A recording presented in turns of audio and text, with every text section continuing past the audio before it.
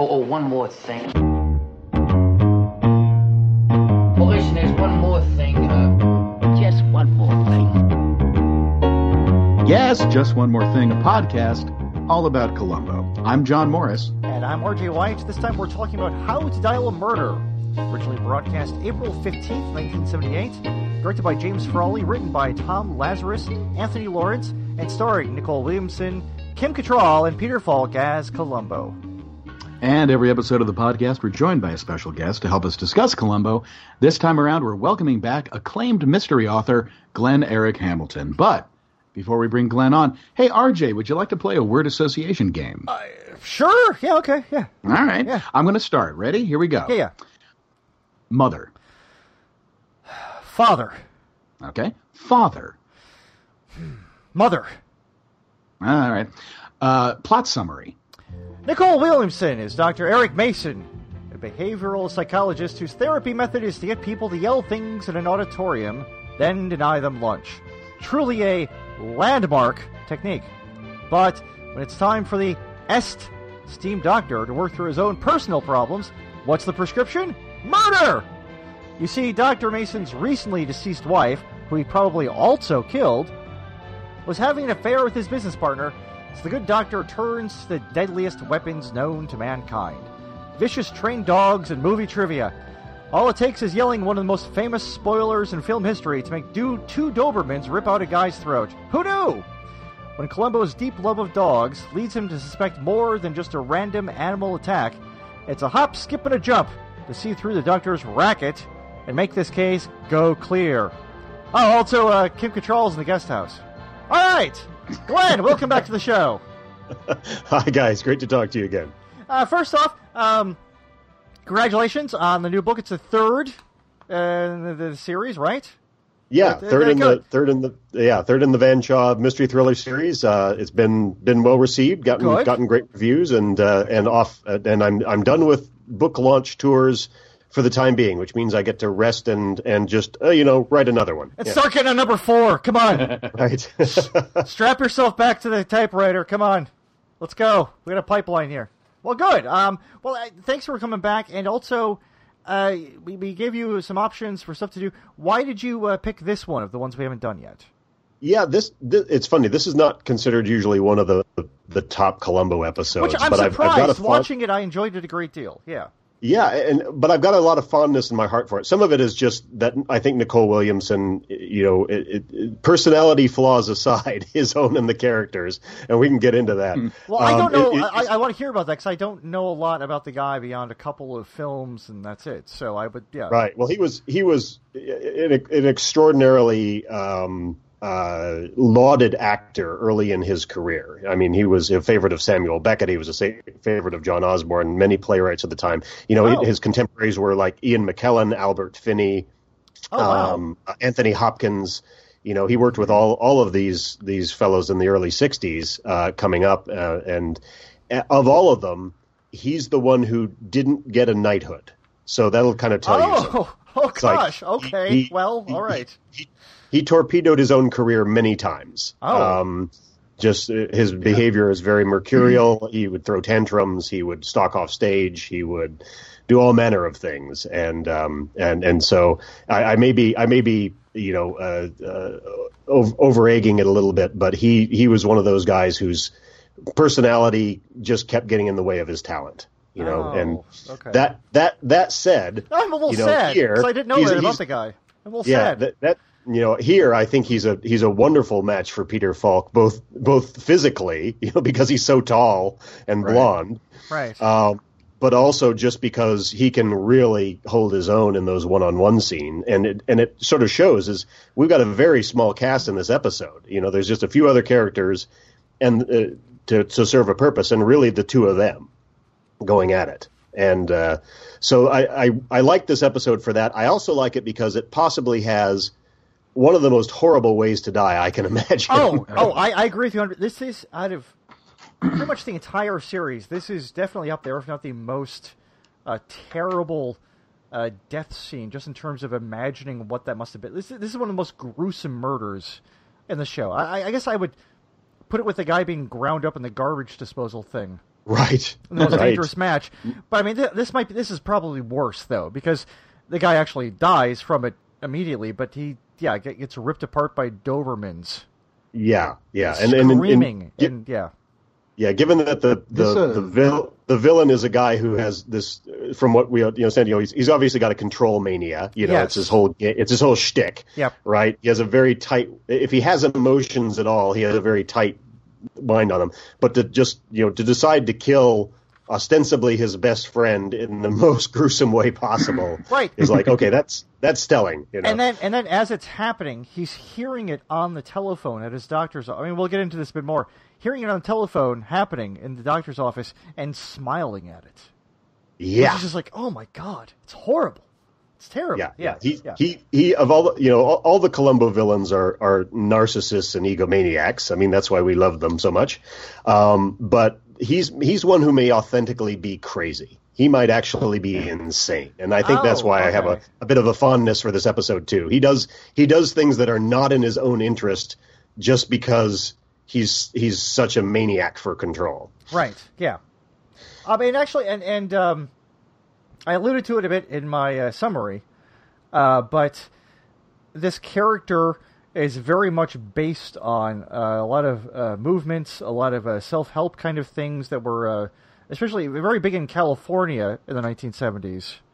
But like, it's very much like the Werner Erhard-esque thing, just wanting to control people and just using the weird terminology and telling people, so it's interesting that he has a lack of control himself. It's just a really, really interesting character. And I'm surprised to think that people don't think this is one of the better ones, because it's a very good episode, I think. Just because of him alone, that character and the way he's played is it's very good. And who better to take down than a guy who won't let you go to the bathroom or have lunch? Right. Yes, exactly. Yeah. I was trying to figure out, with him sitting on stage with his Doberman pinchers on either side of him, if that was meant to recall an actual specific individual. Because it's such a striking and bizarre image to be in this more than half empty auditorium, addressing folks from a stage from what is effectively like a throne.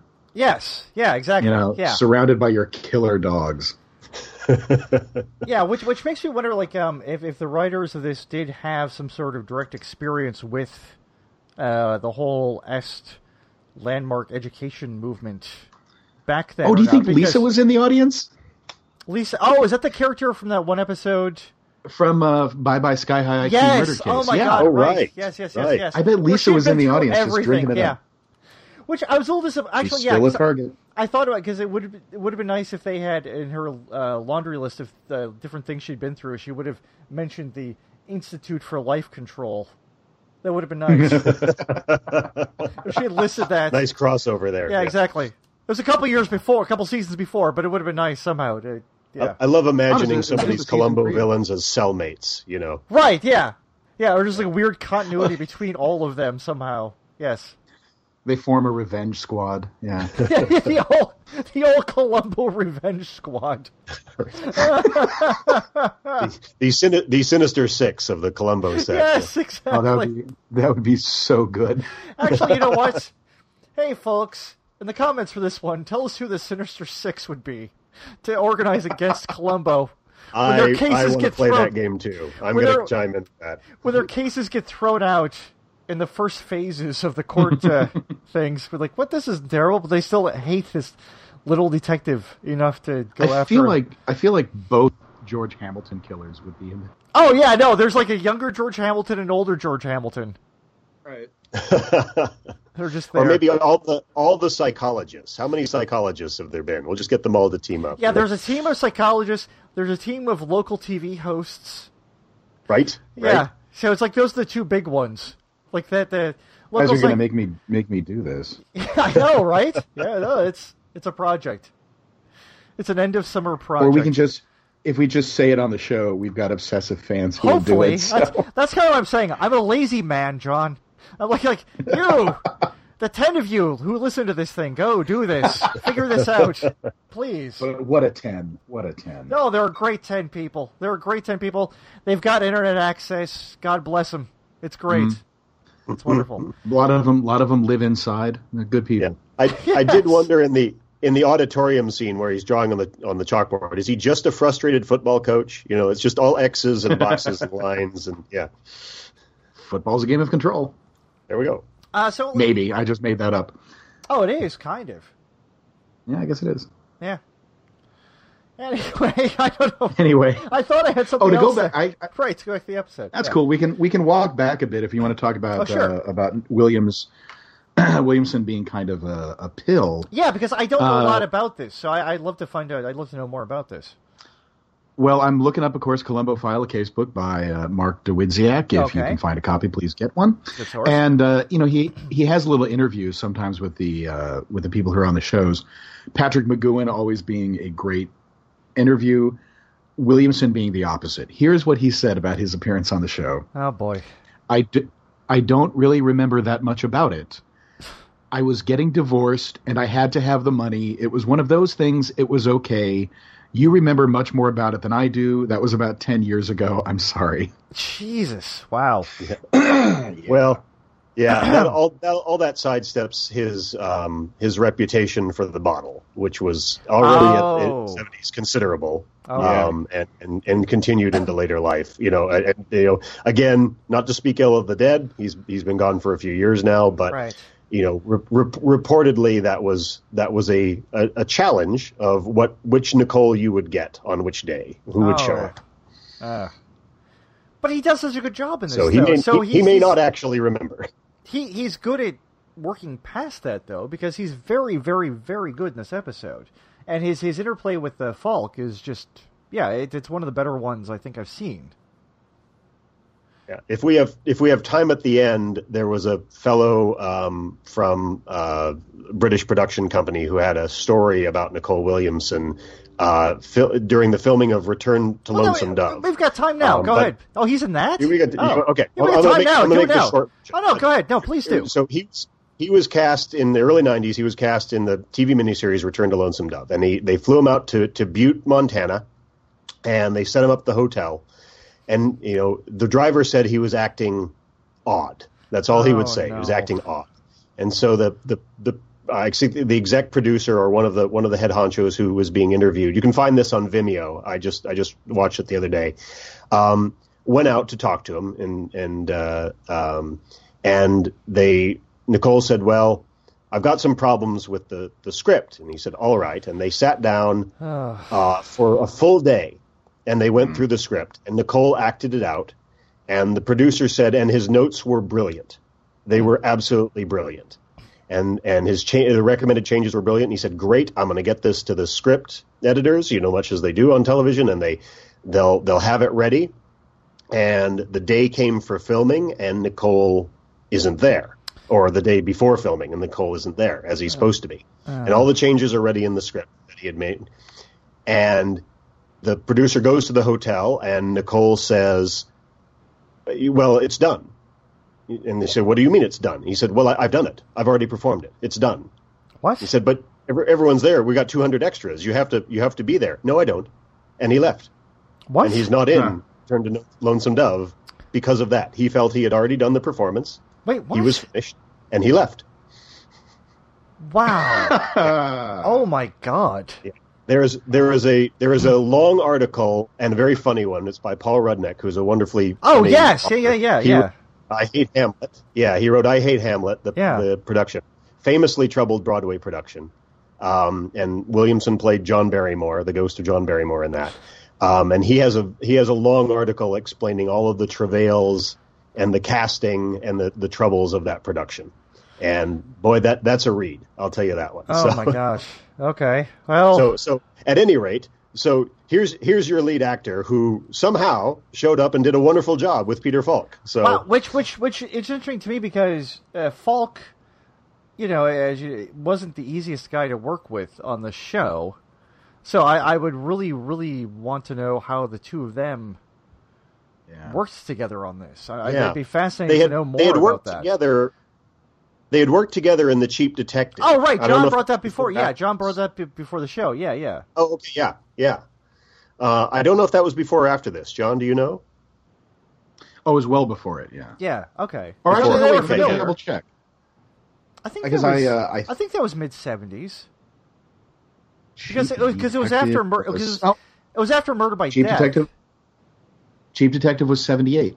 Oh, so like this around the same 78. time. Okay, same year. Okay. All right. Yeah. All right. Same year. So that might have actually been how he got cast. I don't know. Yeah, but oh my god, yeah, he does a great job in it.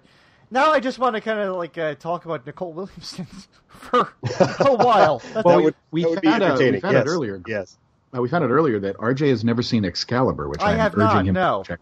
Yes. Because it is this just sort of what did I call it? It was an erotic riot or an eriotic. Yes, exactly. Film. But yeah, it's just that like there's some terrific gurning by Williamson, who might have been really, really drunk for all I know. Could have been. And it's got that strange, like choking, claustrophobic sensuality of late 70s, early 80s R-rated films, where everything is just so weirdly lit that you see boobs, but it's kind of like terrifying. You know what? It's actually it's interesting you say that, because I'm mostly familiar with Williamson from the 7% Solution, and you get a lot of that feeling from Robert Duvall's performance in that. So that erotic sort of exotic thing, you get that a lot of that from his performance of Watson. And let's talk about film. Spawn.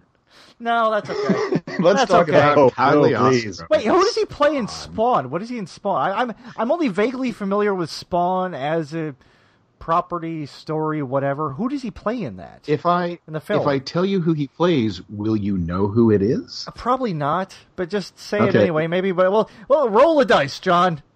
We'll see. Here we go. He plays Cagliostro. Wait, he's like a main bad guy in that or something, isn't he? Or something like that? Or some clown?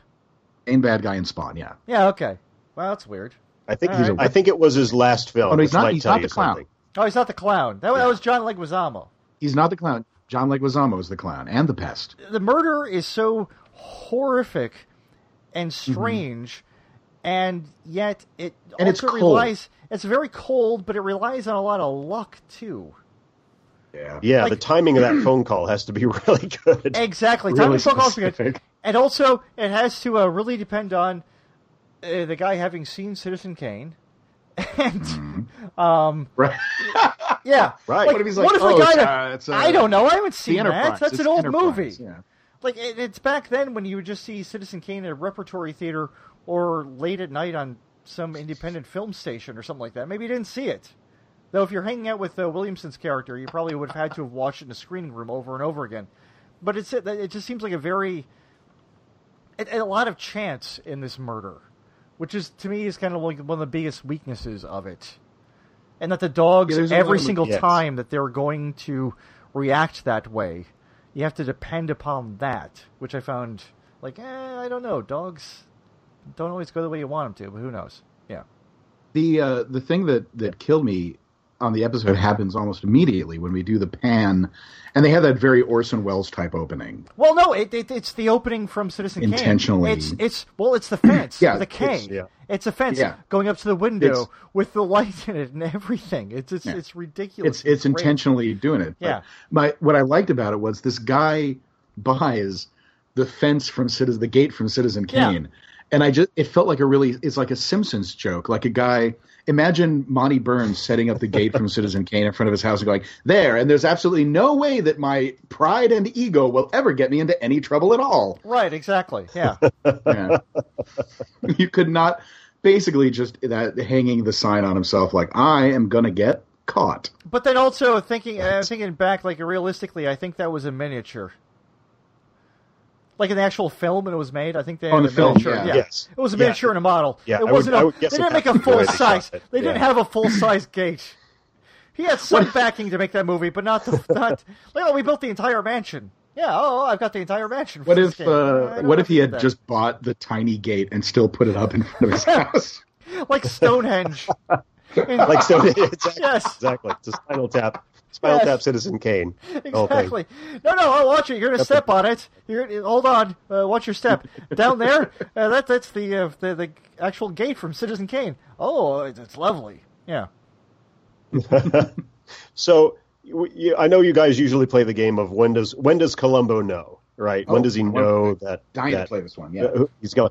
I think I don't think there's ever any doubt. I think he knows No. almost as soon as he sees the dogs. Yes. Yeah. I think actually I talked to RJ about this. I think he pegged him before there was a murder. Oh, well, Bear no, with you me. did not. What is it? Oh, really? Interesting. There's two possibilities here. But either, first off, probably the more likely one is that at some point the wife's death came across Columbo's desk or the homicide desk.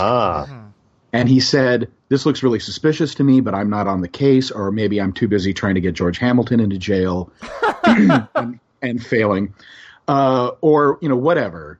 But he saw that and just in his Columbo mind going, the husband did it. And then when there's a second murder there, he's like, yeah, he definitely killed her and he did this guy. So he knew going in. Or, this is what I was thinking before we got to the murder, got to the part about the wife's murder, is that this guy is obviously, world famous head shrinker and snake oil salesman. Mm-hmm. And I think Columbo has probably heard him on the radio, seen him on TV, maybe read a book, maybe somebody at the department went to one of his Ekankar sessions and it was like, oh, it just opened my chakra or whatever. And Columbo just pegged it as, all right, this guy is a control freak and a sham, and someday we're going to have trouble with him. And then when he finds out there's a death at his place, he goes, he killed him. And he's on the case. I think at the very least... I like that notion. I think at the very least, like, the murder happening at the house, or the death happening at the house, even Columbo even going back and looking at and finding the wife, he probably found that to be suspicious and then would, like, kind of tip to that, oh, okay, well, this is it. This is what we're going with. Because the show also has... Yep. He's had experience with weird little sort of organized, closed-off movements like this ending up in trouble. Like the beauty, the makeup lady one, right. That one too. It's like she had the compound with all that stuff. Yeah. Even Bye Bye Sky High IQ Murder case. Which that one is like this weird society. Mm-hmm. Yes. The robot one that you hate, like this closed-off thing where it's people. It seems like it's very much. I'm not a fan of the robot one either. Oh dear. Thank you. It's all right. But I mean, it's always like they always kind of try to make that kind of commentary on these sort of movements in California in the 70s, usually leading to something that involves murder. And I think this is like maybe because was this the final season of the 70s? The next, next to last episode. Yeah. So it seems like this is kind of almost the sort of hypothesis, am I using the right word there, of like kind of gathering all of that together. Like, no, this is like the big one of like all the things we've been telling you about up to this point. Yeah, this is like a really, really obvious. You guys are going to these things and the people are telling you that you're terrible for feeling stuff. Yeah, well, the guys who run this are usually racket artists and they're going to kill somebody. So there you go. Right. Yeah. Well, it's funny because the he's such a control maniac, which we've talked about. It's hard to picture the character as we know him having a wife or having a best friend. Yes, exactly. Unless it's just like he's expected to, so he's keeping up appearances so as to not be so much of a sociopath, Well, let's actually we should probably go through this because there's so much in the episode worth talking about. And I do wanted to add too that Glenn, I think you're right that when Columbo saw the dogs, everything was confirmed for him. Oh yes. They were obviously playful, fun little animals. Right. Yeah. And there's no pretense of friendliness on Mason's part. They start playing cat and mouse right away. Yep. Yeah.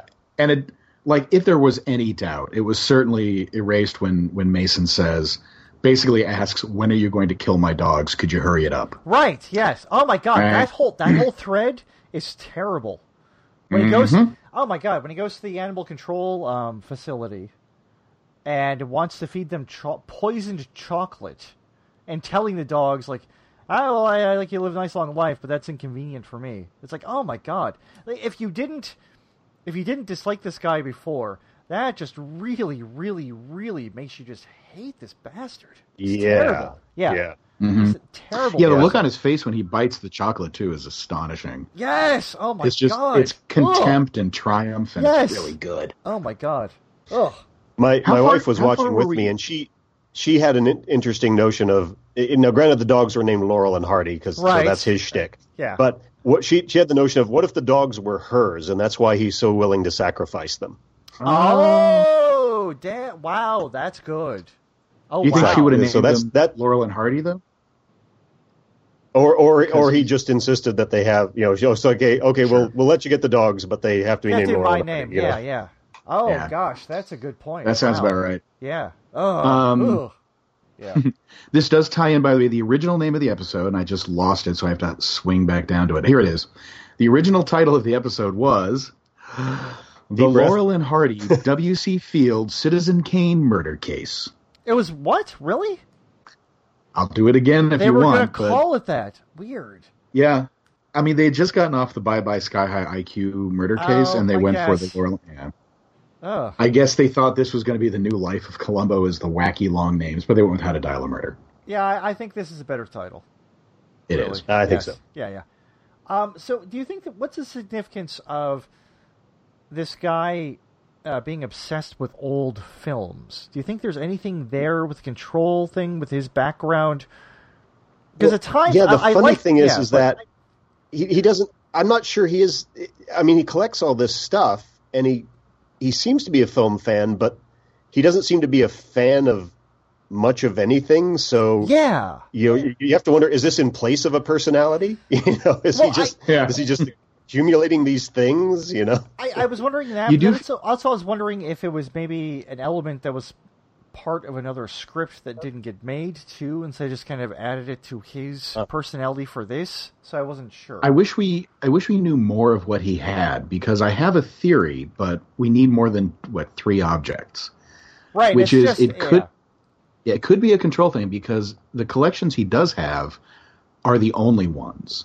He has The Gate from Citizen Kane, W.C. Fields' Pool Cue, and there's only one, which is his great nephew owns now, I think. Oh. And there's only one surviving Rosebud sled. Well, but there's a bunch of there are a bunch of posters there. He puts I old know, film. but- He puts old lighting rigs up all over the place too. Mm-hmm. But it's So that's backdrop. That's backdrop. But Yeah. Right. That's an interesting notion, John. I like that. That's all I've got, though. It's only 3 items, so I don't know what to do with it. I mean, part of it could be the character thing, and part of it could be just storytelling wise. That's all Yeah. they had room to get in there, It was- and also make Right. It was the only way to Extra get props. Columbo out to that ghost town. right. It did yes. allow them to. It did allow them to put one of the Columbo Mason interrogations in front of the poster of The Suspect. Oh, I didn't catch that. Oh, nice. There's this Okay. early on in one of their first interrogations. I think it's when he's telling them about the baby spot that he found or something like that. They're framed right in front of the poster of the suspect, and I thought, okay, that was intentional. Yeah, The Nice. Suspect is wasn't that the movie that? God, I'm going to sound like an idiot. The I one don't that know. was maybe it was a Charles Lawton movie. Yeah, Okay, and it was theoretically one of the inspirations for Columbo, because it uses the same formula, Oh, really? and including the over-friendly detective who's slowly closing in on the killer. all right. Oh, nice. That's even better. Oh, I've been Even having better that meta piece, reference. that piece of information has been in my head for like the 3 years we've been doing this podcast. I've Oh, never had really? a chance to use it. Oh, there we go. It's the perfect one. That's great. All right. Well, I'm done. I quit. All right, And thanks. carry Well, on that's the the show show for without this me. week. I've We'll talk to you next done time. everything I It's- can do. What? No. What? Wait, we haven't even gotten to Kim Cattrall. and I Ed know. Begley. Yes. The Yes, Kim Cattrall let's get to stuff Kim is Cattrall. odd. I don't know where to start with that. Where she is aware of the affair, and Right. it seems like it's sort of implied quite a few times, like, oh, well, she's having a thing with Dr. Mason, but then turns out that's not the case, and then he tries killing Yeah. her, and it's just, it's very strange and bizarre. It's This very teddy bear, I don't odd. know. I did think it was a nice reversal of having her being the one carrying the torch, and him not. He's like, nope. I've tried a human relationship before. I'm not going there again. Yes, yeah, Line he's a with the weird. Yes, yeah, and then he's going to strangle her when he finds out she knew about the affair between Right. the late wife and the late friend. He is going to kill her. Except Columbo just happens to come in again. It's a thing Yes. where someone happens to find. Yeah, there's a lot of happenstance and luck in this episode, which is strange. Yeah, well, they were based on the weather and his coat over his shoulders. They were cosplaying Dracula, I guess, along the way. Yeah, right. So when a homicide detective comes in, it's like, oh well, we weren't doing anything. I wasn't did my thumbs at her windpipe. It's completely above board, everybody. Yeah. Yes. But that's late in the game. But before that, we've got all the business with their teddy bear Sigmund. Right. Yes. Sigmund. Yes. Which is much. At least she's a good witness. She remembers things well. Yeah. I wrote down a bunch of quotes specifically from that scene because she's got two incredible lines. One of which was talking about how her daddy told her that everything was going to be all right. And then she says, but Daddy didn't know about the dogs. And then she turns away really dramatically. Oh. It's such a good line, RJ. Live it. It's a weird. It's good. It's a weird. She has a really interesting way of performing that put me in the mind of starlets from the 1950s and 60s. Oh, and really? didn't feel like a very 70s performance to me. Oh, specifically late 70s. Like the Douglas Sirk kind of thing, a little melodramatic. Yeah, it was a little melodramatic. She was kind of lit that way, so it was hard to avoid. Right. And it just felt like she was being very, like, hyper present in front of the camera. Right. Right. If that makes any sense. Yeah. No, there is this in their second one. There is a moment where we were watching it, and it's when Columbo is cutting ahead a little bit. He's finding the hook in the kitchen. He's convinced her to come back into the kitchen, which she's understandably nervous to do, as we all would be. And he says, "Can you hear me up here, miss?" That great line as he's on top of the ladder. But who let him into the house? Right. Yes, I wondered that also. Yes. It's like it's somebody is always lurking outside wherever she is. It's either Mason or it's Columbo. Every scene you see her, there's a guy lurking outside the door. Right. It's very creepy. Well, actually, just straight, yeah. Even the murder victim, there's always a dude. Like getting into some of the visuals just then, I'm clicking on James Frawley, and he did a couple I like. Try and Catch Me, he did this one. But he also did Make Me Perfect Murder, which I was not a huge fan of. John liked a lot more than I did. But then he also did a couple of the 90s ones. Murder, Smoke, and Shadows. Mm-hmm. So he did the Columbo as the ringmaster, the the magical realism one. Sex and the Merry Detective, which was not good. And then Murder, Self-Portrait. So he had two television ones, two psychologist ones. What's the fifth one? Murder, Self-Portrait. Oh, and The Artist. Okay. Yeah, The Artist with the 3 wives or whatever, which we haven't gotten to, which is creepy and strange. So that this guy, like, I kind of like some of them, but then there's a couple I just have no desire to ever watch again in my life with others. Well, this is my favorite of all of his. Then, if those I think are so. his five, this is definitely the strongest. Well, I don't know. Try and Catch Me though. That's a Ruth Gordon one. So he did Try and Catch Me. Oh, that's a great one. Yeah. Okay. So I don't know. He did he seemed like he had 2 really solid classics, and then the rest are like, yeah. I don't know. Yeah. Well, they were just missing Ed Begley. That's all. Yes, that's it. Oh, Ed Begley, bless his heart. Jr. Really, literally making a meal out of that role. Yes.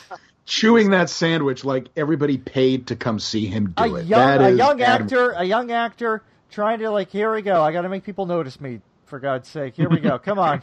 It's 1978. Let's go, everybody. Lean on the bars with the killer dogs and eat a sandwich. Yep, exactly. Yeah. I am shocked that he did not straight do like a Nick Kroll joke with that phone when it was ringing, just like swinging it by the cord, taking the handset and just really swinging it around. But bless his heart, you do not miss him. It's not like Jeff Goldblum. Right, yes, exactly, yeah. Because you have to look hard for Goldblum, but God, Begley is right there. Yep. And Goldblum never came back.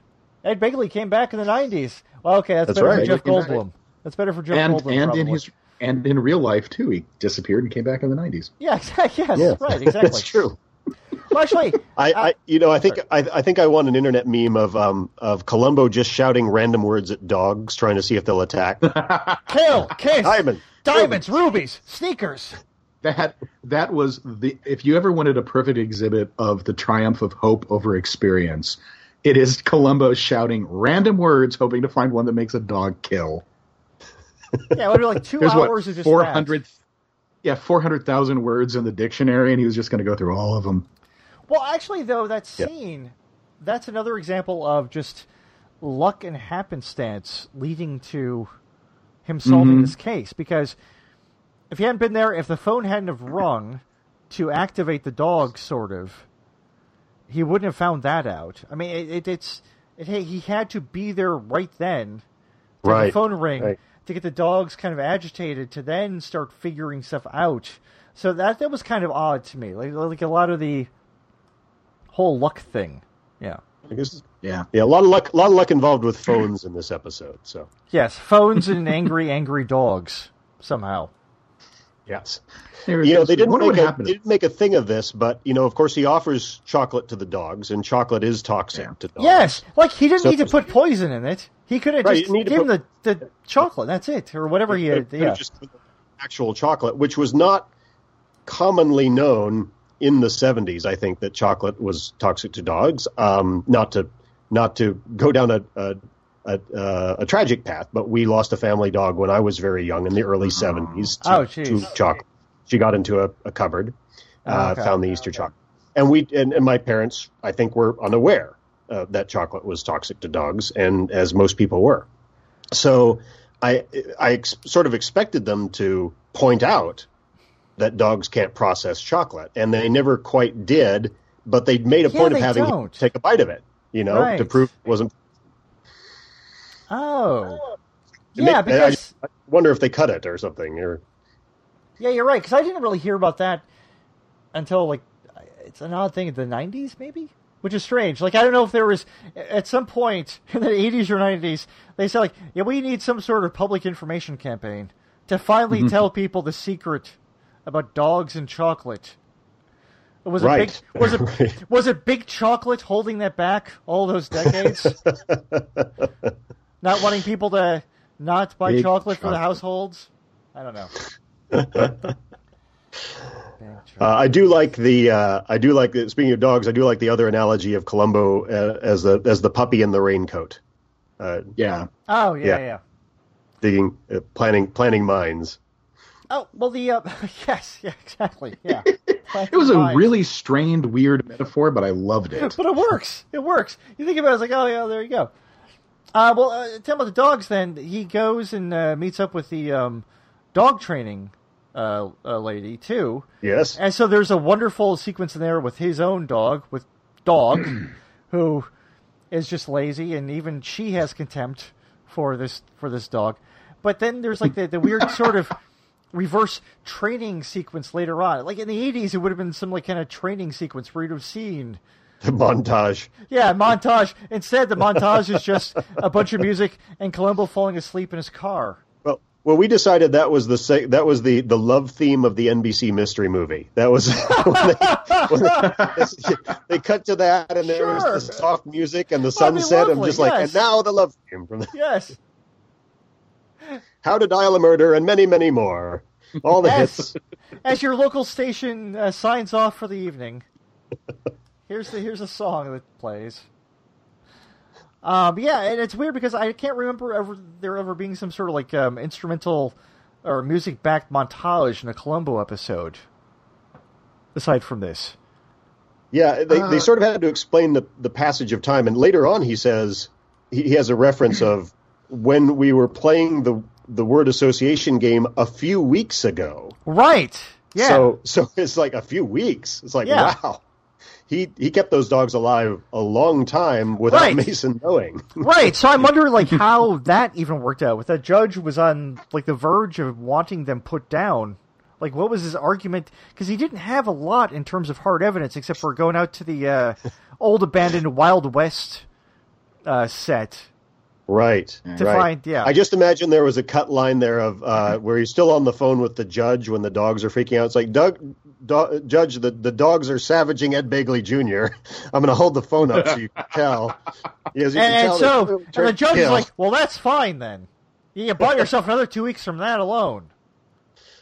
I was left wondering at the end of the episode, what happens to the dogs? Because whether or not they were retrained, they had actually killed the dude. Yeah. Right, that's a good point. Yeah. So Columbo, kind of took them home and let them play, and then he has to take them back. To this day, Mrs. Columbo is feeding them every single day. Right. So they're like 60? Yeah, he adopted the dogs. Columbo did, feeling bad for them. They're living back at the house. I want a series with the dog trainer Cochran, I think he named her. He called her. Who's a little sadistic herself. Oh, yeah, definitely. But I think she took the dogs, and there's a whole series of her fighting crime with the trained Dobermans now. Oh, I'm on it. With Trisha O'Neill. With different film phrases. Using that. That's the whole gimmick. Different film spoilers will send the dogs. Darth Vader was Luke's father, and then the dogs kill somebody. Yeah. The guy in the crying game is a dude. Dogs suddenly run and catch the diamond thief or something like that, Right. She was kind of a weird addition to it because she was so strikingly beautiful and then was such a background player. Like, she has a commanding presence. Right. And you kind of felt like she'd be more prominent in the episode. But she has cumulatively maybe 6-7 minutes. Yeah. Yes. Yeah. It was odd. And you know what? I think Kim Cattrall probably got about as much time, even though she's a little more pivotal to it. I think she got more. I don't know. Like, I'm not counting time where she's wet. Like, if she's in a swimsuit, it's getting all, that's for dad, as they like to say. But it's still screen time. If you're an actor, it is still screen time. If you're an actor, you're clocking screen time. Because you can see your face, there you go. You're on there. You got your job. You're getting your paycheck for that time. Yeah, Sigmund drew a big on the clock too. Yeah. So actually, the scene. Let's talk about this a bit. We of course alluded to it in our little bit in the intro with the word association deal. There's a thing I remember talking to John last week about this. Something that really, really caught him. And I said, "Did you notice that?" Like, "Oh yeah, it's this thing." John, if you would, the fireplace. Oh, sure. Yes. During the word association game. Yeah. And there is a screen cap of this. You'll be able to see it on the Tumblr. Columbo's coat is hanging in the foreground, and the tape recorder is very visible in the coat pocket. It's such it's such a great shot composition. It's so neat. Yeah, it's beautiful. Yeah. What I liked about it. Yeah, I was watching. I was like, that's neat. Yeah. It's very clever the way that, because it's an uncommon presentation of Columbo, he doesn't have his coat or jacket on. He's holding alcohol. He never drinks with and he's having like a sherry or whatever in front of the fireplace with this murderer, and it's been established that Columbo hates this guy. Just from so your attention hates him. So your attention is bound to be focused, and you got that fire in the middle of the screen, so it's bound to be focused on that. And off on the corner, if you're attentive enough, there's the tape recorder. And it's a nice touch. And if you're attentive enough in a blurry 1970s TV set. Right. Probably about maybe 17 inches. Yeah, right? yeah. Like, you have to notice that tiny little device is poking out of his pocket. I love that the director played fair. That's playing fair. Right. That's a nice bit, especially when we would assume naturally that it's off later when they're talking about the gate, Right, yeah. Because, it's not like there's no cuts to it. There's no close-up of it. It's just, it's there. If you noticed it, great. If you didn't, it still works later on when he says it was in his pocket. So then if you watch it later on, like a Sunday morning when some local station's rerunning the NBC Mystery Movie, then you watch it again like, oh yeah, it was there back then when I saw it. Okay, yeah. But it's a nice thing that they threw in there. I was surprised at it. The body language of the two of them in that word association game is great, too. Oh, because God, it goes from such a good scene. Williamson leaning forward and Columbo leaning back, totally relaxed, to sort of reverse with, the 6'5" or whatever he was, Williamson sort of shrunken down in this chair by the end of it. Yeah. And Columbo leaning forward and pointing at him. Mm-hmm. Very bizarre. I look at my notes like, the Old West. The Old West town is such a weird thing. That is a weird thing. There was a legitimate tumbleweed. Yes, a tumbleweed flew past as Columbo drove up because Williamson's character had been training the Dobermans for probably weeks and weeks and weeks in this old, abandoned, old West movie set that nobody's using anymore. And so when Columbo discovers this and drives up to it, it looks like some weird Western film from like the 1940s or so, which I mean fits in with Dr. Mason's character being obsessed with that sort of thing. But it's just weird to see him drive up, and an actual tumbleweed blowing past the Peugeot. It's just like it was so strange. Yeah. What's that Bruce Willis movie that was based on Yojimbo? Oh, Last Man Standing. Last Man Standing, which I really like.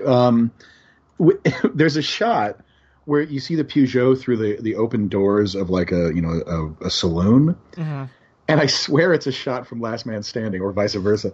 And immediately I was just expecting like all of a sudden just be gunfire and Christopher Walken and Bruce Dern and What was it? I might be reading too much into it, but didn't like the Manson folks, weren't they holed up for a while in some sort of old sort of set thing like that? I seem to remember. I'm probably completely wrong, but it seems like I remember reading that at some point. That at some point they were encamped at some old, sort of like a Hollywood set, old Western thing. I'm probably wrong, but it seems like I read something like that. Maybe. But I'm sure it has nothing to do with it. But just to me, it added to the creepiness of it. That it's this very fake, false movie set, and training dogs to kill someone. In the middle of nowhere. Columbo goes there, and he finds the speaker, and he finds the hook, with the rust worn away where something had been swinging. But then he finds this yoke, this crossbeam, that hangs from it, and I didn't get the significance of that. Did that tell him anything new that he wouldn't have already figured out? Like they spent a full minute on him hanging up this yoke, this crossbeam onto the hook. I'm like, and I think it kind of connects with him also finding something similar in the kitchen, maybe like something hanging. I don't know. I think they just paid for that squeaking metal Foley, and they wanted to get their money's worth. Yeah, maybe that was right. Yes, we've hired this Foley artist. Damn it, we're going to use him. He's the top Foley artist in Europe. So then Mason goes, there's a nice, I like the fact that he goes, we see Columbo at the ghost town, and then we see Mason getting into Charlie's apartment, I assume it is. Oh, this is a good scene too, yes. Right, yeah. And he removes the evidence of the affair, which for some reason he hadn't removed until now, but okay, fair enough. Sure. He removes the photographs of the two of them together that Charlie had. And then suddenly, Columbo's there. and almost the entire time, just watching the entire time. Yeah, going through the clothes, and they don't explicitly connect the ghost town with the clothes, which I liked because later. I liked that a lot. I liked it a lot because as a viewer, you connect it later on. Like you didn't say explicitly this. The suits are all just laid out, except for one that doesn't have a jacket. Right, and then that's when you realize at the end, like, oh, it's that. Like they never. Yeah. It's this thing you said earlier, like the playing fair thing. It's like it's actually relying on the audience to figure this out, to connect the dots themselves, which I love it when any program does it, but I really, really love it when they do it in Columbo. Like, you actually respect the audience's intelligence. Like, you're going to know what this is. You're playing along with him. There you go. I like it a lot when they actually do that and not just hold your hand and lead you through every single last damn thing. Yeah. Yeah, absolutely. And then we get the Dracula scene with Mason trying to kill Joanna. Yep, and Columbo just happens to come in. Everyone just walks into her house like they always do. Yep. She never locks the door. It's not a very secure beach house, no, or a pool house. No, it's not. It's not very good. The two-story pool house. Yeah. She's so dismissive of Sigmund at that point. I wondered if they were okay. So she's very.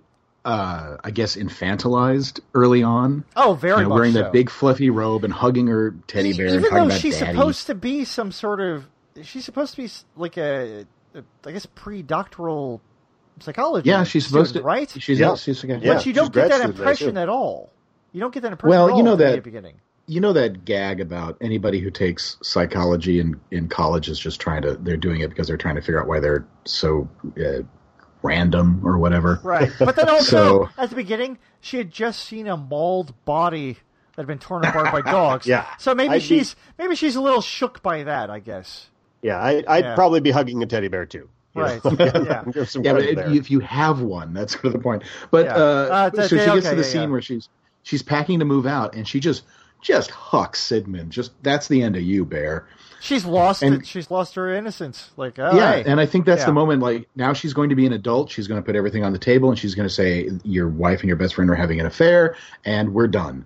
And not an adult long enough to realize actually you should just leave. Right. You should just leave and not talk to the guy who clearly killed both those people. Right, yeah. Yeah. And and honestly, revealing their affair, even murders aside, if she did not, was completely oblivious to that, revealing their affair is kind of a selfish move, couched in telling is. the truth, right? It's a little harsh given the circumstances. Right, and do you think she kind of did that because she felt rejected by him, so she's kind of trying to get back by saying that? So like, yeah, well, your wife was messing around with you, so whatever. Yeah, release him from this imagined love that okay.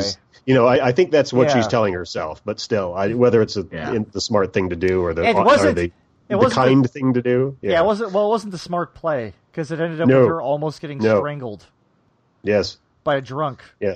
Fortunately, another guy walks by and randomly walks into her house, and it happens to be Lieutenant Columbo. So. Yes, again, the randomness. Yeah, because if Columbo hadn't, I'm going to stop by there tonight on the way home, it's like, no, she would have ended up dead too, with like the third murder in this episode. Yeah. Yeah. Hey, we haven't touched on the EKG yet. Oh, yeah, that's yes. strange. The fact that he's when Mason calls and activates the dogs and sets them on, manages to trick his friend into setting the dogs on himself.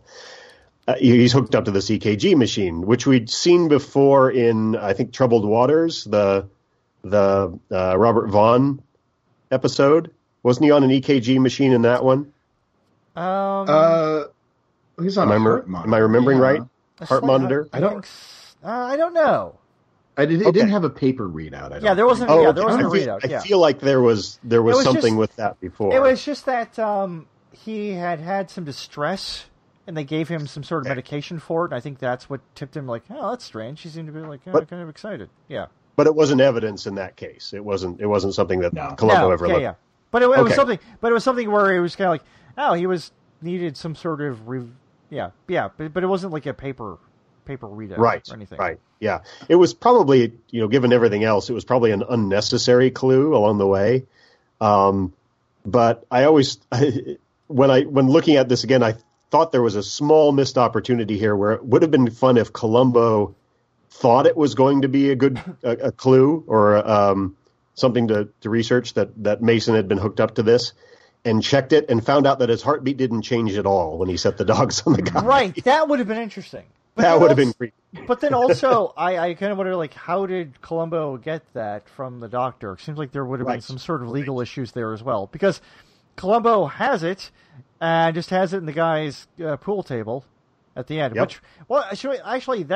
This is one of the best, most theatrical entrapments of a murderer, I think, in the series.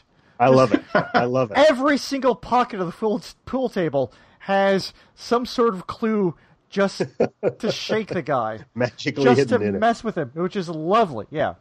Yeah. And one of them is the EKG. And he's just pulling it out. This is just like very theatrical, like whipping it out the entire length of it. And like, here you go. Like exactly at that time when it happened. He starts off with, he starts off with, you don't feel you have to comment, sir, just a theory. I love that line so much. Right. Don't feel that's And one then of he the lays it all out. And then there's your wife, crack, with the pool balls. Yep. All right. Oh, there's like the tennis ball in one of the pockets also, Yes. too. To like, Nothing Freudian about that move, referring to the wife and then breaking the breaking the pool balls. Yeah. The whole thing of like just completely just goading him on, like telling him like, I found I found you disappointing your incompetence Yes. and doing Oh, this. God. Just Yeah. pushing him and pushing him and pushing him. Yeah, It's he's it's never great. seen Columbo this vindictive, and I love it because he's just baiting this guy Yes, into because exactly. he knows what he's pushing him toward, trying to use the dogs on Columbo. Which, that's always disturbing when, like, someone in, like, the killer in an episode actually tries to then kill Columbo in some way, and then fails. In this, trying to use the dogs, and the dogs go up and just end up kissing Columbo a lot. Which is Who lovely. wouldn't? Everybody loves Columbo. Trying to kill Yeah, I was Columbo wondering with about. kisses. I was wondering about how angry he was getting at the end, and we've talked before about. Actually, one of our guests, I can't remember who mentioned it. It might have been Christy Blanche, pointed out that Columbo gets furious when he's investigating somebody for murder, and then the murderer tries to kill somebody else. Yeah. Yes. Because Right. you know Yes. he comes in later on the one, but he if he can't prevent the other one or barely prevented it, so I think Yeah, he the Nimoy probably one, guessed, the Robert Conrad, not Robert Conrad, the yeah, now the that you said greasy- the Conrad, I greasy- can't think of the guy's real name. yeah, I can never the The greasy gym gym fitness I guy, have owner? trouble with his name too. the greasy gym guy. Yeah, Yes. Yeah, Robert Conrad. Uh-huh. What is Conrad? is Robert Conrad? Okay, Oh, No, you know what? I know- I was saying Robert Conrad. you're thinking of William Conrad. I was thinking I got it wrong with William Conrad. So those are Yep, that two was it. far different guys. Very different physical. Exactly. Yes. Luke. Yes. But anyway, yeah. So I think he might have put together that he was going to murder Kim Cattrall up there in the 2-story pool house, Oh, okay. and that would definitely launch. And that's just it. Columbo. He's like, "Fuck this guy. I'm going to mess with him. Who cares?" Yep. Yeah, that's it. It's done. It's over. Yeah. I want to Yeah. play with the WC I'd bet field my shit. I'd bet my life on it, sir. Nudge, Yes. nudge, nudge, nudge. Right. Yeah. Yeah. Yeah. And then Ah, just it's a good episode. It's good. You know, I can't believe that people don't like this one. I don't understand why they wouldn't like this one. I watched it as part of my binge watch when I did Columbo a long time ago, which, by the way, has totally soured me on binge watching anything. I realize now it's the wrong way to do it because I didn't really like this one the first time I saw it. It didn't stick with me. I thought, like you say, there's a lot of moving parts, and I got a little bored. But I had also watched like 2 episodes before this. I think I watched The Conspirators right after. Yeah. And all of its virtues disappear when you're watching like a 4-hour block of this stuff because they're not meant to be watched that way. So going back later and watching it in isolation and just going from start to end and watching it a second time to get ready for the show, everything that's great about the episode really bubbles to the surface. Right. Yeah, definitely. I could agree 100% on that. I don't think...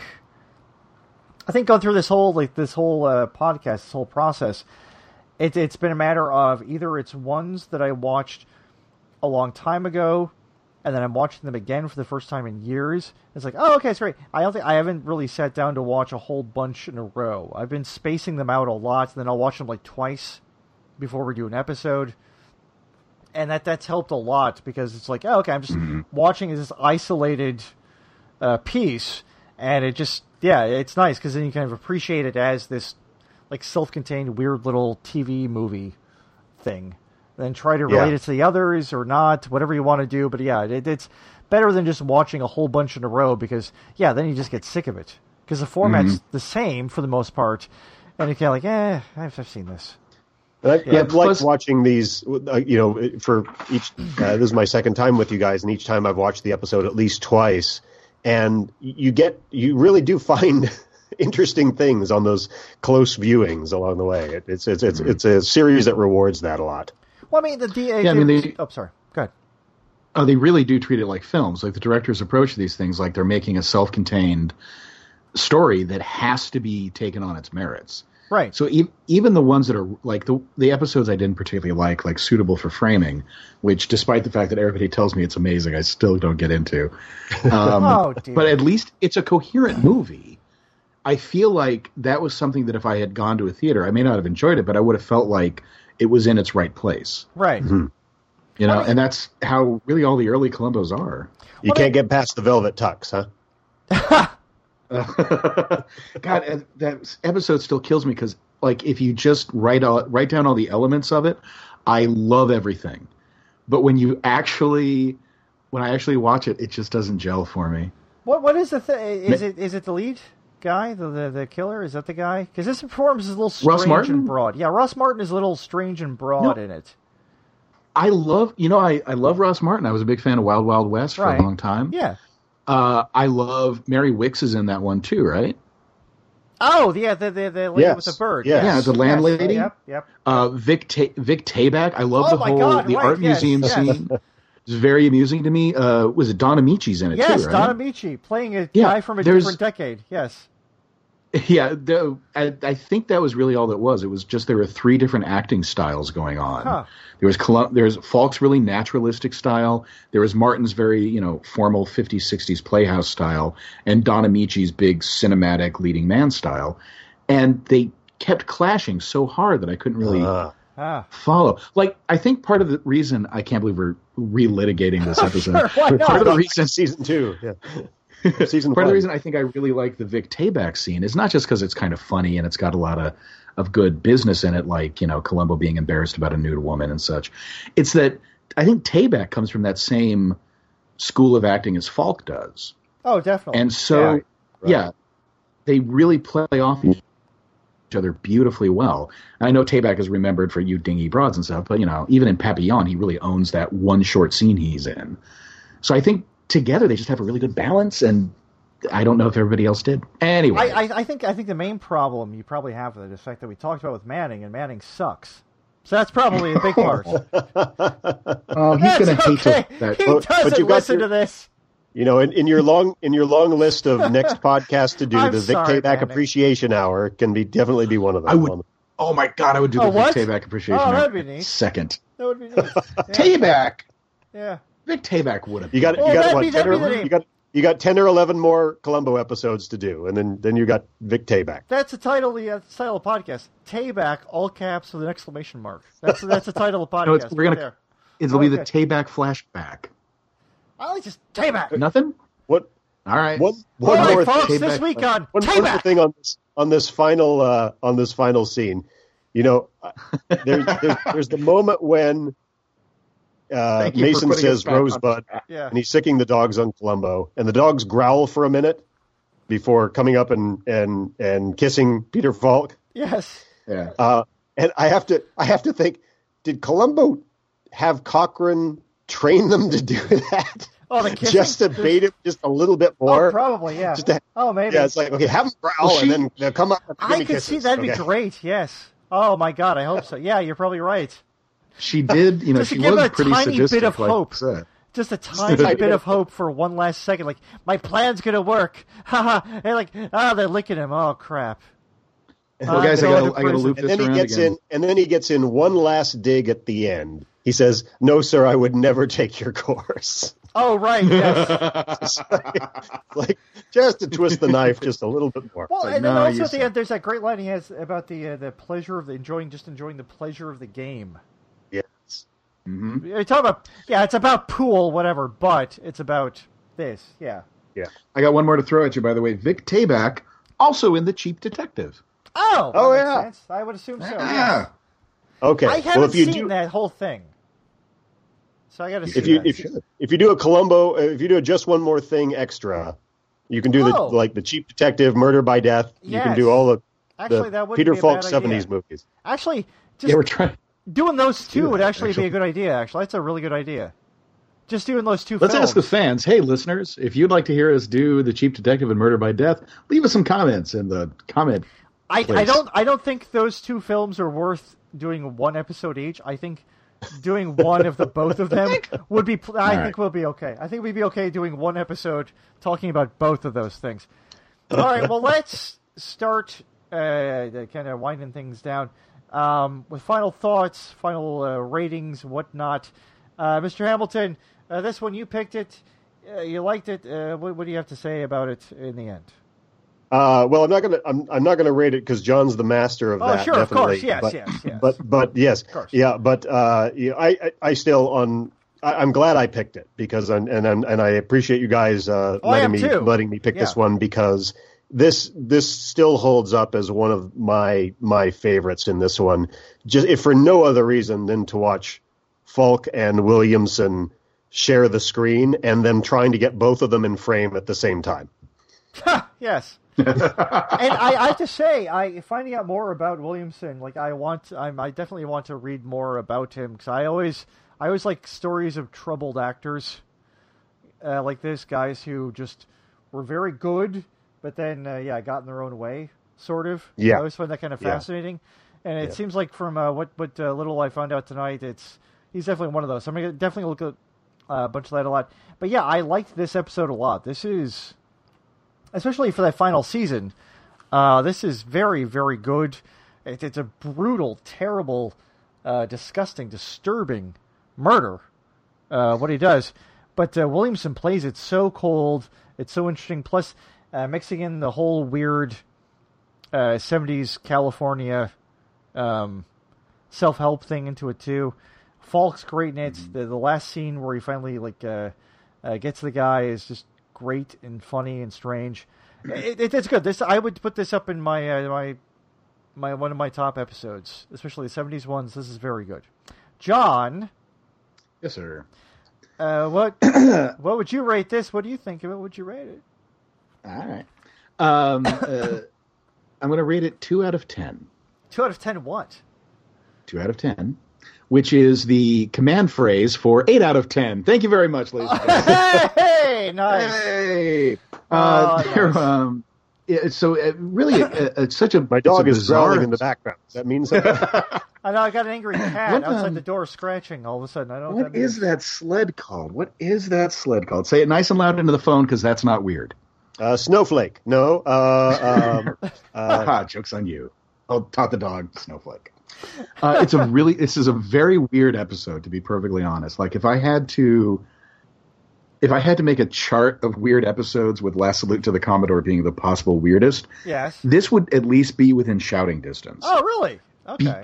Because of things like the really dramatic acting on Kim Cattrall's part, or the weird, like you say, the stretching out the time, which is also unusual in Columbo, because usually everything takes place within a week or so. And then the ghost town, the Sigmund the Bear. There's a lot of oddities in this that I don't think I'd ever expect to see in another episode of Columbo, and I like it. Yeah, it makes it distinctive, gives it a signature, and you can't say enough about Williamson's performance. I'm looking through the screen caps, and when he is talking to his audience, when he's talking to Kim Cattrall's character, his best friend, whoever, or just by himself, his shoulders are nice and relaxed. He's a broad-shouldered guy, but they're comfortable. When he talks to Columbo, they are up at his ears. Increasingly as the episode goes on. When you watch it, if you choose to rewatch it and you go to the fireplace scene where Columbo's recording him, you can almost not see his jawline because his shoulders are so high, which is an amazing idea to bring to your performance. Is that the character is physically reacting to the stress brought on by one individual, and I think it helped raise the stakes on this episode. Yeah. So I that 8 out of 10 confusing pieces of movie trivia is, I think, really well earned, almost entirely on the back of the performances. And I'm just looking at the story by credit on this episode for Anthony Lawrence. He wrote 4 Elvis films, so. Sure. Yeah. Okay. Yeah, why not? You can certainly see always known for their experimental story elements, I guess. I can't believe it wasn't this is the sleeping bag from Roustabout. And also wrote an episode of the Marsha Warfield Show, 1990. Sure. Oh, all right. I'd forgotten there was a Marsha Warfield. I know, I did too. Wow. I'm looking at the credit wait, what? Who was in that? Never even heard of this. I remember watching Night Court. Steve Allen played himself in 2 episodes of it. What? The hell is this? Morton Downey Jr. was in 2 episodes of it. I think it was a variety show. No, it was a talk show she had. It was a variety show or an acid trip. It's got to be one or the other. Marsha Warfield had a talk show for 55 episodes from 1990 to 1991. How? I don't know. I don't know. By what? I have no idea. And everybody was on for 2 episodes. Everybody. Yes. My 55 goodness. episodes of a talk show, and you bring back half the guests a second time. Yes. What are they, us? I don't know. Yeah, exactly. Steve Allen. She had Crystal Bernard on twice because you really got to dive into that career. But then also Morton Downey Jr. is on twice. So sure. This is so bizarre. I All right. gotta, that's what I'm looking for on YouTube when we're done here. Here we Add go, that, everybody. add that to the Evening's list. entertainment taken care of. All right. Glenn, Next podcast. so thanks Wait, for... before you... Wait. Well, no, I was going to start Tom, doing the... What? I know, but hold on just a second. Tom Lazarus, the other writer, Yes. wrote Mazes and Monsters. Oh, God, really? Oh, dang. Would you have been upset if I hadn't told you that? You would have. I guess so. Yeah, I'm glad we thought. I'm just picturing very young, very crazy Tom Hanks. You ever read the book that's based on? No. Oh, No. It took place at the college I went to, Michigan State University. It's based on a true story, but very, very, very embellished. But the book is just this amazing thing by this very bombastic private investigator who was hired to find this college kid who had disappeared at Michigan State University. And he got involved in going to the steam tunnels and the catacombs. But turns out it didn't really have much to do with that at all. But just the way the book is written is just incredible, because this guy thinks he is the greatest detective who has ever lived on the face of the earth. And it's... Please... Oh, here we go. John, Phil, I've got to look for this. What am I doing? Sing something, John. Your victim, by the way, was one of the astronauts on It's About Time, the television show about two astronauts who get trapped in the Stone Age, unfortunately, with Imogen Coca and I'm blanking on the guy from Car 54. Which one? Fred Gwynn? Not Fred Gwynn, the other one, Joe. Joe. Oh God, Tootie. I know. No, Tootie. Tootie. Yeah, That's Tootie and Muldoon. Gunther Tootie. So, yeah, it was Gunther Tootie. Anyway, yes, keep going. Well, you can remember Gunther Tootie We all know so what well. Gunther Tootie looks like. Everybody knows that. Anyway, so Wait, yeah, Grace, the best sergeant from Sergeant I Bilko? think we may have hit a Yes. reference to every decade of sitcoms in this episode. Probably. Well, I do want. We've had RJ Wings, we've had Night Court, we've had Car 54. I really want to get RJ to the next podcast to be reviewing all of Harry Dean Stanton's sitcom appearances. Oh, yeah. Of which, as far as I'm aware, there's only 3, but still. Oh, sure. William. Okay, the book is called The Dungeon Master. All right. Written by a detective named William Deere. But then, a novel was written by Rona Jaffe called Mazes and Monsters, based on the book by William Deere, which is based on a real case. So Rona Jaffe wrote a fictionalized novel based on a true story, and then a film was based on... But anyway, look for The Dungeon Master by William Deere. It's a crazy, strange, odd book, if you can out there. It's very strange. The Disappearance of James Dallas Egbert III. All right. The third. Okay. Yeah, an esteemed alumnus of my school. Anyway, now we can get to wrapping things up. Glenn, tell folks about your thing. Tell Everyday Above Ground. Tell them about that, where they can find it, what they should do. Absolutely. The latest book, my latest book is called Every Day Above Ground. It's the third in my series of mystery thrillers. Yeah, now I'm 2 behind. I've read Past Crimes. I haven't gotten to Hard, Cold, and Winter yet, so now I got 2 books deep. I got to go. Hey, that puts you one ahead on many, many members of my family. So Okay, don't feel ashamed. Great. So I people are never obligated. However, if you enjoy mystery thrillers, if you like action adventure and a good whodunit, I think you'll enjoy the series. It's been well received. Available in bookstores and on all online usual locations. And folks can find me at my name, Glenn Eric Hamilton, Glenn with one N, Eric with a K, .com, or find me on Facebook or on Twitter at Glenn Eric H, and join the cocktail party general conversation about the mystery-loving community. And I love to chat with folks online, so look me up. John, what do you have going on these days? Anything? I didn't mean to put it like that.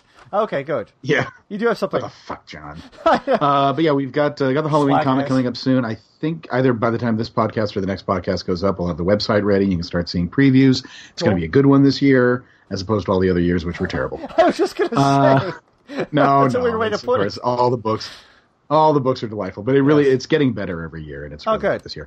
And I think that's the only thing I've got going on, except a ton of blog posts and such coming up on my publisher's site, and that's me, John Morris. Well, yeah, the publisher site for your book, the Regrettable Supervillains thing, that's still out there. It's still doing well.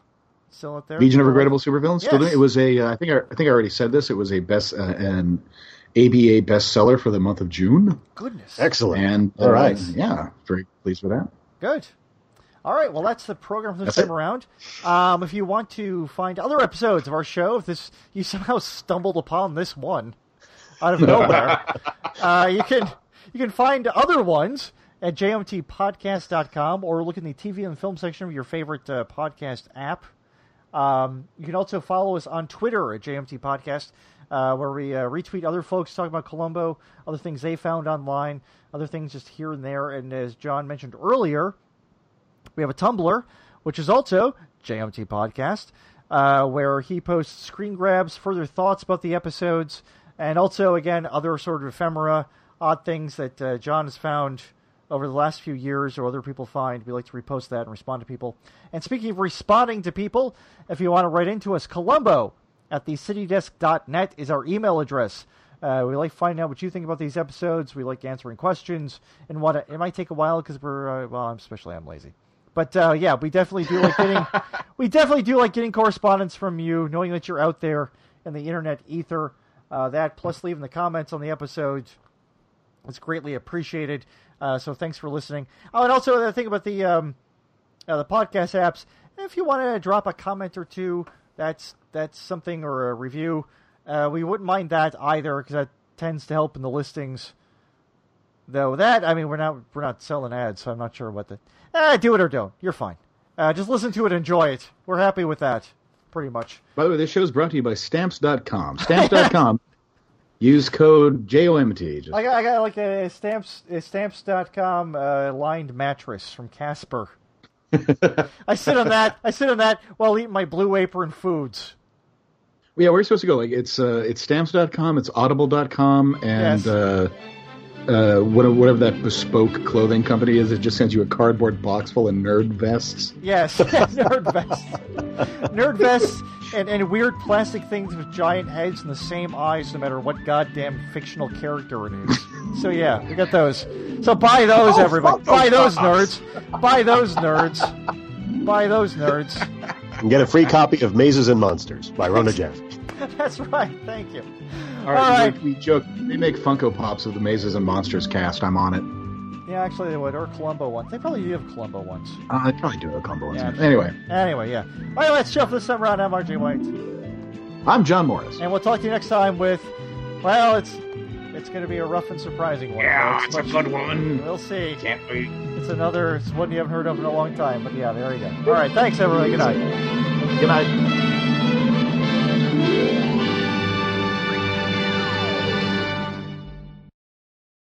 Oh, listen, just one more thing. Kill! Kiss! Diamonds! Rubies! Sneakers! Terrific.